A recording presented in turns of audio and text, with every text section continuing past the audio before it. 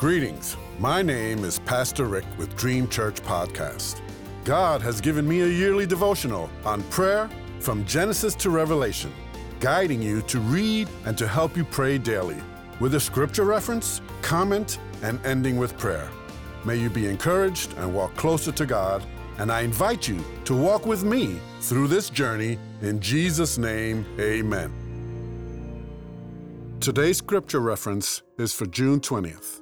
Nehemiah 9:28-31 says, "But as soon as they were at rest, they again did what was evil in your sight. Then you abandoned them to the hand of their enemies, so that they ruled over them.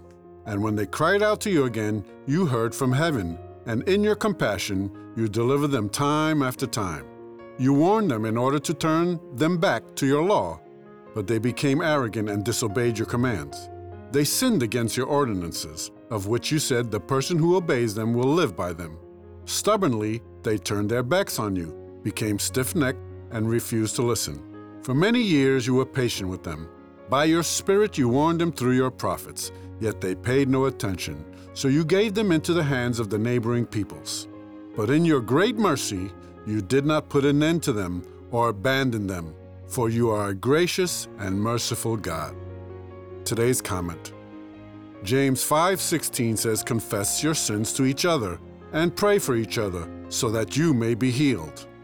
Admitting our sins is somewhat difficult as a Christian.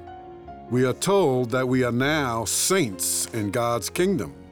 As the hymn Amazing Grace proclaims, "I once was lost and now am found." Yes, we are saved, redeemed from our old life of sin, but that doesn't mean we will not continue to fail. What a wonderful picture I see here in the reading of the law, in standing during their confession of their sins, in reminding of the people of their past, even though we are to press on, forgetting what is behind and straining towards what is ahead. Paul also says in this passage that he hasn't yet been made perfect. Our flesh is in constant battle with the Spirit within us. Paul also says in Romans 7 on how we struggle with doing what is right. His ending of that passage answers this question for us: who will rescue me from this body of death? Thanks be to God through Jesus Christ our Lord. Let us pray. Thank you, Lord, that you are patient with us. Thank you that you sent Jesus to die and pay the price for our sins. Thank you that your love and mercy brought me through. Thank you that you said you will never leave us or forsake us.